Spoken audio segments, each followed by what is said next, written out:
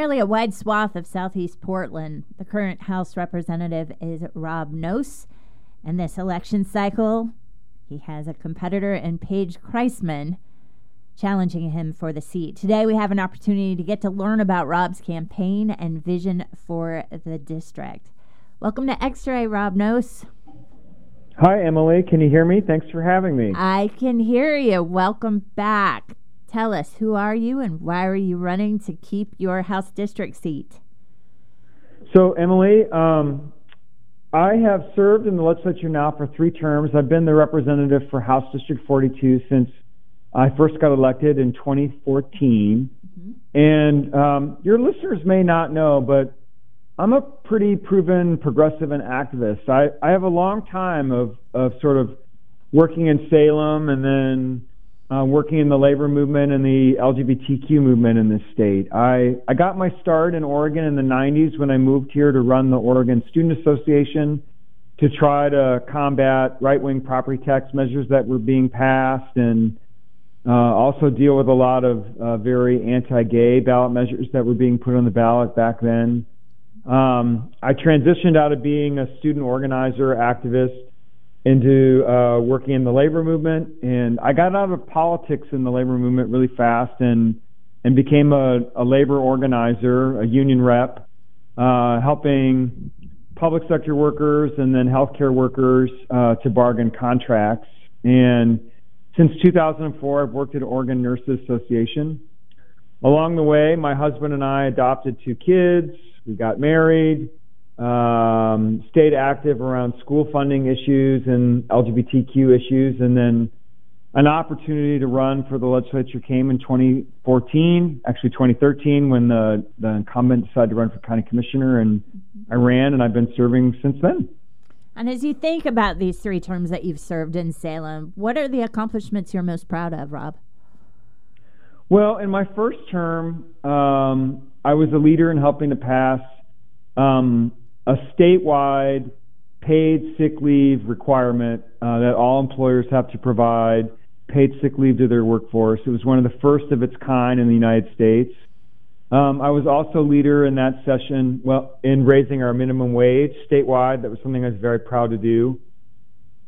In 2018, I helped pass a bill that required price transparency for prescription drugs for pharmaceuticals, and that is helping to reduce the cost of medications here in Oregon and maybe across the United States. In the last long session, 2019, I was a leader for paid family medical leave, one of the best, most comprehensive paid family medical leave laws in the United States. And something I'm really proud of, I feel like my political life got to come full circle. We passed the largest corporate tax increase in the history of our state to finally get schools funded again the way that they should have been. And that was something I moved here to work on in the 90s. And it took almost 30 years, but we finally got a big tax in place to get schools better funded. And as you look forward, what are the most urgent priorities that you want to tackle next? Well, it's funny, prior to COVID-19, I would have said climate change is the big piece of unfinished business that the Democrats in Salem have not been able to accomplish what we set out to do on. But I think, candidly, right now, I feel like even in 2021, which feels pretty far away from right now, I believe our legislative session will be dominated by COVID-19, whether it's dealing with the budget and what impacts COVID-19 has on our state's revenues and the programs that the state funds, or whether it's examining, what is it that made our unemployment system so painstakingly slow in responding to people, and what legislative fixes do we need to make to deal with that? What public health priorities do we need to lift up and change in light of what the pandemic has shown us about our public health system? What are we going to do to continue to get schools funded, or help folks deal with the housing crisis so that we don't make our homeless situation worse because of the pandemic? I just think it's going to be all COVID-19 all the time in the next legislative session. And you've served on the Healthcare Committee as a House representative. What role will or could the Healthcare Committee play in COVID-19 response and recovery? Well, it'll play a lot of roles. We'll be examining things like how do we make the Oregon Health Plan more available? If we get a better Congress and a different president, it's possible that our state could actually get to a place where we could implement some sort of universal, single-payer, Medicare for all style system of healthcare, the way that Bernie has campaigned on for the last 4 years in his first presidential race and his race in here in 2020. And with a different federal government, we might actually be able to make progress on that, and that would come through the Healthcare Committee. If we change the way we deliver public health in this state and we improve it in light of everything that we're learning from COVID-19, those will be policy decisions that will come through the Healthcare Committee. It'll be a very busy committee, would be my guess, in the next legislative session. And could you speak a little to the mechanics of that? So more specifically, how do priorities come from the federal government to the committee and then actually get enacted? Well, the Healthcare Committee itself is less of a budget committee. So I'm not just on the Healthcare Committee. I'm the co-chair of the Ways and Means, that's our budget committee. We call it Ways and Means for Human Services. And that's where all of the funding decisions will get made about, can we afford a universal health care system? How would we pay for it? What money can we get from the federal government to prop up the Affordable Health Care Act? And so during the legislative session, starting in February, we'll examine what revenues we have, how many people are on the Oregon Health Plan, what steps we need to take to get to universal coverage, and how do we pay for it? Where will money from the feds come? What money can we get from our state? And pull all that together to try to, make a more comprehensive healthcare system in our state. Mm-hmm. What have you learned about how to get things done in Salem over your tenure as the House representative for the district? Well, first, I would remind all your listeners that we exist in a ton of complexity. Mm-hmm. So every topic that you think about, whether it's healthcare or forestry practices or education or transportation or how long someone should stay in jail if they commit a crime, all of those have tons of law and budget and statute that interact with each other to try to figure out how to make those systems work. And part of your job as a legislator, it's kind of like you get on a committee, and for listeners that have gone to college, you have a major, and so you end up majoring in taxes or majoring in criminal justice or majoring in healthcare. And so figuring out all these complex laws and the programs and the budgets that support them is a big part of the job. The next thing I think that's really important is being able to listen to other people. You're going to get a lot of input from your constituents, from other legislators, from advocates, from people that run government programs, and discerning all of that information in some way to help you figure out what priorities we need to lift up, or what things we don't need to do right now, or what policies we need to make changes in. Those are really big pieces of the job. And then the other thing I would say too is that it's pretty helpful to have a curious mind. Why do you, Emily, feel the way that you do about a bill or a policy? What's informing you intellectually or emotionally for why you want to vote for something or don't want to vote for something? And being willing to dig in and understand that about other human beings, I think, is also something that makes it's an important quality to have in a legislator. And with all the House districts have a large geographic footprint. How do you make sure that you're listening to voices across that district, and especially diverse voices that might have different perspectives than you do? Well, you do it in a lot of different ways.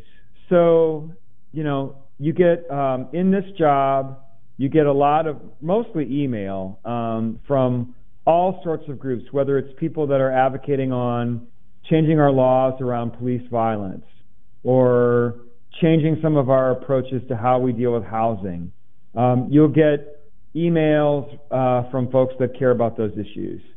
organizations that have advocates that they employ or a membership base will call you up and ask to meet with you. And I take as many meetings as I can with constituents and advocates. Again, I think that's part of the role. That's how you learn, what's going on, what you should consider, what's a good idea, what's a bad idea. All that information is constantly sort of swirling in your head. So I take a lot of meetings with people, not just in the district, but also advocates and people that live in other parts of the state that have knowledge or expertise or maybe an opinion that I'm not sure about, to try to inform what I'm doing and how I'm looking at things. And then, you send out mailings, you do town halls, you do things where you try to invite voters to come to you as well, to get information and help inform your decision making. Are there any meetings you wouldn't take? Oh, gosh. What an interesting question. I mean, there have been times where, I can remember meeting with a Right to Life lobbyist. I'm very pro-choice. I absolutely believe in a woman's right to an abortion. I was very proud to vote for one of the most comprehensive reproductive health care acts that was passed in the United States in my second term. But I did take a meeting with a Right to Life lobbyist. I met in my first term. I thought it was a super odd meeting with someone who was trying to make it so that conversion therapy would still be a thing. And here I was, an openly gay man, lobbying to ban conversion therapy. But I took the meeting with that person anyway. I mean, I don't know. Sometimes you just have to do things like that. And have you gotten it wrong with any of your votes? Wow, that's a really good question. I mean, I think that's getting it wrong, I think, is in the eye of the beholder. Right. Any votes that you regret, that you would have voted differently now with 2020 hindsight? Well, I mean, I wish that our pension system wasn't so underfunded that I had to take a vote to, ask hardworking employees to contribute a little bit to the cost of it. I mean, that was a very tough vote for me. As a union person, who has bargained for better working conditions, for improvements in benefits like healthcare, like retirement, to take a vote to try to rein in the cost of that system a little bit and ask, the workforce to contribute to some of that cost. That was a very tough vote. Mm-hmm. Yeah. Now, you mentioned the budget, and sort of this next session is going to be a tough one. The revenue picture is going to be very different than any session that you've experienced or probably has happened previously. How will you, just sort of, if you step back from a 30,000 foot perspective, what's the lens that you're going to be utilizing in order to evaluate priorities for us in COVID-19 recovery? What does that look like for you? Well, I am hopeful about a couple of things. First, unlike the last recession that our state was in, we have pots of money that we have set aside in savings that we'll be able to tap into.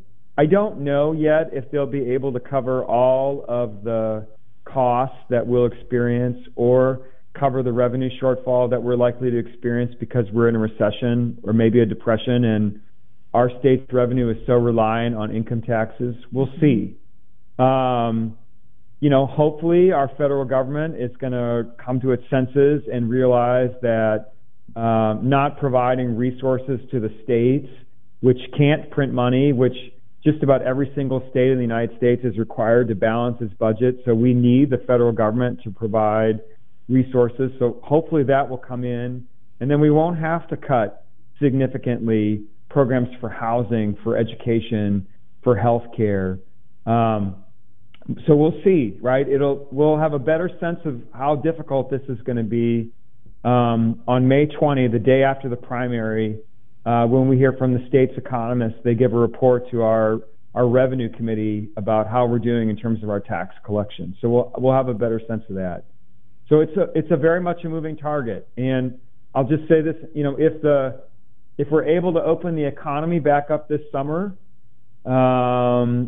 maybe things roar back and we don't have the kind of revenue shortfall that we're anticipating that we have right now. If we continue to be shut down, or if we open back up and then the virus surges again, it could be a whole nother ball game. So I'll be focusing my budget priorities on making sure we take care of human need and the social safety net, and funding education programs just like I always have. As folks look at the candidates in your race, what makes you different? Well, I think, I have a long track record of actually accomplishing things in Salem, and as a union person and as a legislator. So I got my start in political activism in Oregon in the 90s, trying to keep tuition low and financial aid flowing at our state universities. And that really steeped me in tax policy and the education budget. I went to work for the labor movement, and the unions I was involved with have always been involved politically, so that kept me tied in. And union advocacy, trying to work out a contract, trying to, work out something with management is a pretty good skill set for negotiating on bills and budgets in the Capitol. And I think union people do very well in Salem because you're used to the push and pull of power and not having a good argument, or figuring out how to put more pressure on something, or regrouping and trying to, figure out how to pass something maybe next session because we couldn't get it this session. And so I just think that experience, and then, I have 3 terms under my belt where I've passed legislation. I've learned about tax policy. I've learned about the budget, and bringing that skill set into what's going to be a very difficult legislative session, I think will serve voters in Southeast Portland well. The last 2 sessions have been totally stopped by folks walking out. Yeah. What's going to make this next session different? How do you keep everybody there and engaged to make decisions? It's a really great question. I'm going to dodge and say I'm not sure yet. Yeah. Hopefully, we're going to get back to working on climate change. It's still unfinished business. There are 2 initiatives that are being circulated that I support that try to get at the quorum rules so that a minority of right-wing Republicans can't just stop what the majority of the state wants to accomplish. That said, if we're social distancing and we can't walk around and collect signatures, I think our ability to collect those is pretty tough. Yeah. And they may not make it on the ballot. This November could be one of the few ballots maybe in the history of our state where we have barely any initiatives on the ballot. And so then we'll see. We'll see how many, Democrats, Republicans get elected or reelected in the November election, and that'll sort of determine the working conditions. If we're still dealing with COVID-19 and trying to solve those problems, I guess I don't know, maybe this is false optimism, but I want to believe that Republicans, will care about putting programs and budgets in place for the good of the state, and they won't walk out to the detriment of the things that we need to do to help Oregonians continue to survive this pandemic. But we'll see. Does that mean that you think they didn't see the priorities in this session as important enough to stay there? Meaning, with the 2019 session, they walked out because they didn't want to pass the climate change. They walked out twice, actually. The first time it was about a gun bill and about vaccinations.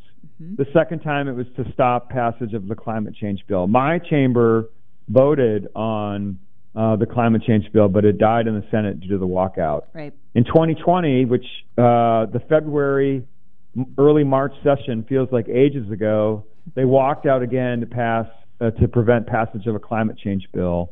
Yep. And I assume that we're still going to try to tackle climate change, but we'll be dealing with all of the COVID-19 response and a lot of other things, and I'm hopeful they won't want to walk out again. But we'll see. Yeah, we'll see. Now, you're on page 59 of my voters pamphlet, and, of course, your endorsements are listed there. What does your coalition look like that's supporting you? Well, I have, volunteers from people that have known me throughout my life and my activism, whether it was with students or nurses or the LGBTQ movement or friends of mine that have worked with me in the legislature. And then, I have supporters from Basic Rights Oregon, the main LGBTQ lobbying group that's in the Capitol, Planned Parenthood and NARAL. The Oregon League of Conservation Voters has endorsed me, and they're helping my race. Oregon Nurses Association, United Food and Commercial Workers, two unions that represent a workforce that are really on the front lines of this pandemic, are helping my campaign, as are the Teamsters and the carpenters.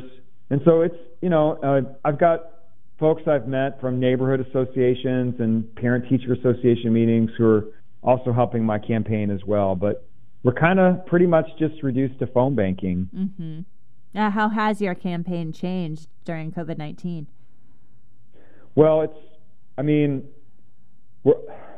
basically the only sort of voter outreach activity that you can really do is mail and maybe a little bit of commercial, though TV is not really a very cost-effective way to advertise to Southeast Portland voters, because you end up advertising to North Portland and Gresham and Hillsborough if you invest in that. So it's not a very effective use of campaign resources. So mostly it's mail and phone banking and occasionally getting someone to put up a lawn sign. And that's about it, which is too bad, actually, because I'm a pretty good canvasser. I really like meeting voters at the door. And any veteran campaigner will tell you that if you can convince a voter at their home, at the doorstep, to vote for you, that's probably the best form of contact that you can make. And Rob, one more time, why should folks vote for you for House District 42? Well, Emily, thanks for asking that. I would say, again, I would ask voters in 42 to realize that I'm a proven progressive, an activist with a track record of accomplishing things in Salem that this district cares about. I'm committed to putting things in place to help us continue to survive and thrive under COVID-19, to fight the pharmaceutical industry and their price gouging, to stand up for renters, to get us to a universal single-payer style healthcare system the way that Bernie has been campaigning for. And, I'm ready to go back to my roots and try to reduce tuition at our universities, if not outright eliminate it, and get back to trying to pass bold climate change, because as we've talked about in this interview, it's still unfinished business that we haven't done, and it's something we need to do. We need to have a Green New Deal here in Oregon. And Rob, where can folks find out about you and your campaign? Well, they're welcome to call me, 971-235-9342. That's my cell number. And then they can go to my website it's just www.robnosse.com. My last name is spelled Nosse. It's like nose with an extra S. Excellent. Rob, thank you so much for joining us this morning.